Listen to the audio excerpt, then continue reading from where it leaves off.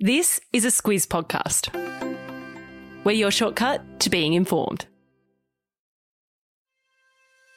Good morning, I'm Kate Watson. And I'm Claire Kimball. It's Thursday the 27th of May.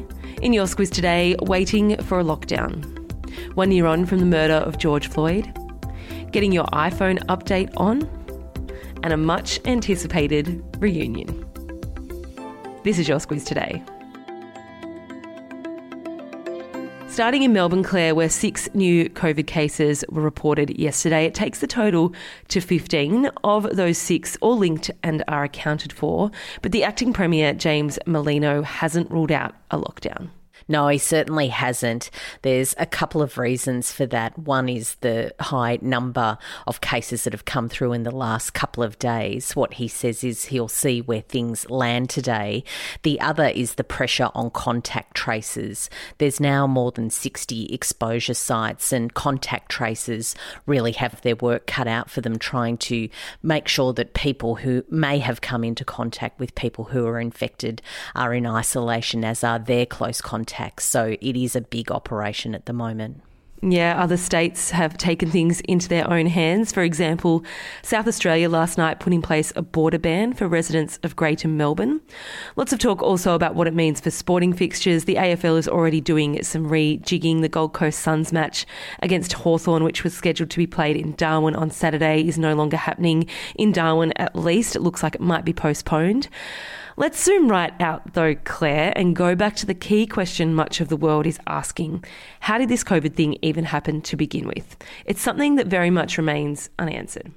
Yeah, it really does. And of course, last year, Australia was part of a push to have the World Health Organization coordinate a look at the origins of the coronavirus and China's handling of it in the early days.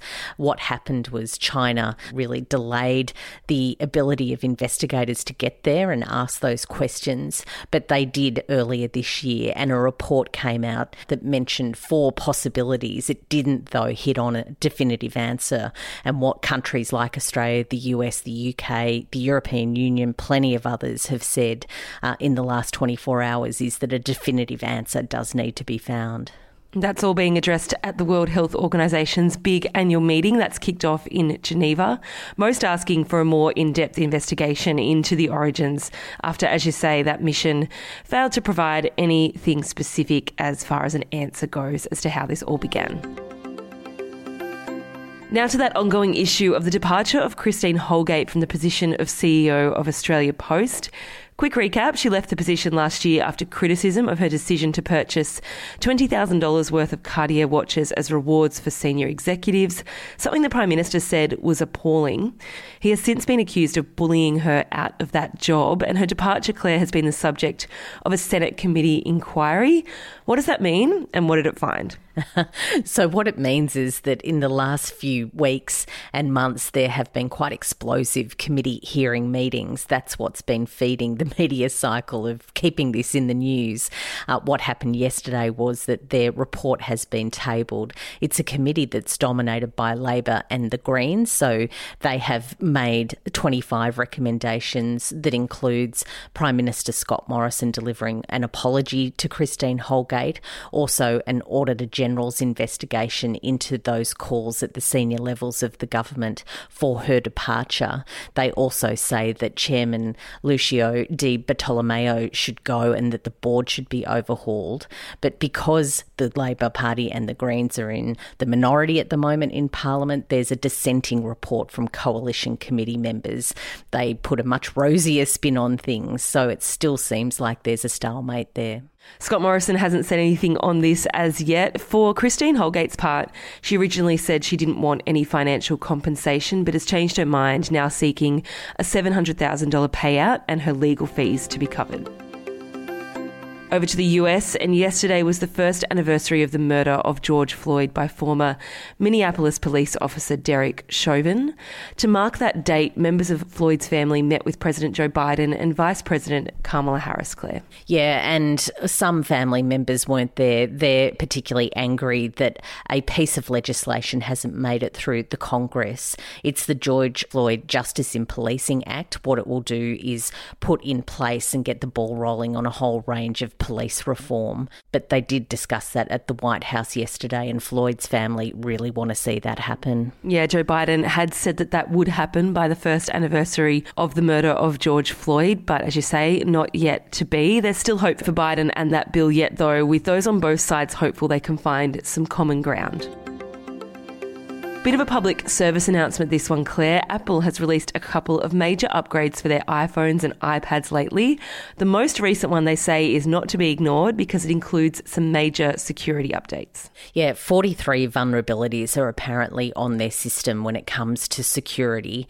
And what Apple says is not a lot about the specifics of those. Of course, they don't want to give hackers any kind of advantage. Yeah. But they say that the operating system update that they released yesterday really is an important one because it will patch those.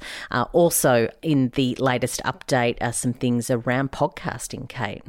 Yeah, it so happens that their updates have seen some issues with podcasts. For example, podcasts not updating. It's something that's been happening for some who listen to the Squiz, which has been incredibly frustrating for you and for us. We're hoping this update might do the trick. We'll keep you posted. The A-League and W-League, Claire, our men's and women's professional football comps in Australia, have signed a broadcast deal with Channel 10. It really is a landmark deal for them. Soccer, of course, is such a popular sport, particularly with kids, but it hasn't really cracked the big time when it comes to some kind of broadcasting rights deal until now. It's a 5-year deal. It'll be worth $200 million. People say. They haven't actually announced the amount, but it's what some people say that it is worth. Of course, when it comes to the AFL and the NRL, they get a lot more money than that, but it really is a big step for soccer in Australia. Yeah, it is. And that's because they've never before been on the primary channel of one of Australia's 3 main free-to-air networks. So lauding that as a big deal. This all kicks off from next season and means a departure from Foxtel, who have been the broadcaster for the past 15-odd years. Also, we'll have to get familiar with another streaming service, Claire, Paramount Plus. Add it to the credit card bill. Exactly. That's the streaming service affiliated with Channel 10. It launches in August and will have all of the A-League and W-League games on there. Squiz the day, and you know where I'm going with this today, Claire. The Friends reunion airs on Foxtel and Binge this afternoon at 5:02 p.m. sharp. Have you got an alert set for that? Oh no, well I'll catch it when I catch it, but I'm happy watching the old reruns. It's fine. But the disclaimer on this one is that it's not a new episode of Friends. I feel like people need to know that. It's a walk down memory lane with the cast. Yes, it is. It's them really talking about all of the success that they had and, of course, all the time that has transpired since then. Also on this special is Lady Gaga, Justin Bieber, David Beckham, BTS. So it could be quite an extravaganza. As you know, Kate, you and I are yin and yang on Friends. I'm not a fan really much at all. But it will be a TV spectacular. I reckon I will watch it at some point in the next few days. Yeah, apparently it's about 2 hours long. And as you say, whether you're a fan or not, there'll be a lot of buzz about this one. So it's good to know it's happening. Yeah, indeed, it is good to know. For me, Yang Hengchang has his espionage trial in Beijing today. We talked about that earlier this week. Yeah, Yang Hengchang is the Aussie writer who's been detained in Beijing for more than 20 months. As you say, Claire, he's been charged with espionage by Chinese authorities, something our government has questioned. That'll happen behind closed doors. That's all from us today. Before we go, very quickly, we have tackled cryptocurrency in our Squiz shortcut. Today we talk about Bitcoin. We give you a bit of an understanding about how it all works. So give that one a listen by searching for Squiz shortcuts in your preferred podcast app, or a link is in your episode notes. Enjoy your Thursday. We'll be back tomorrow.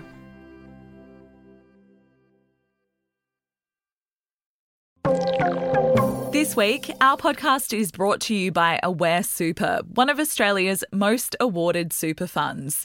It can be hard to know where the best place to grow your super is, but with awards like CanStar's Outstanding Value 3 years in a row and Money Magazine's 2024 Ultra Long-Term Performance, Aware Super's 1.1 million members can be confident their super is in good hands. Visit aware.com.au/awards to find out more. Awards are only one consideration. Read the PDS and TMD on the website.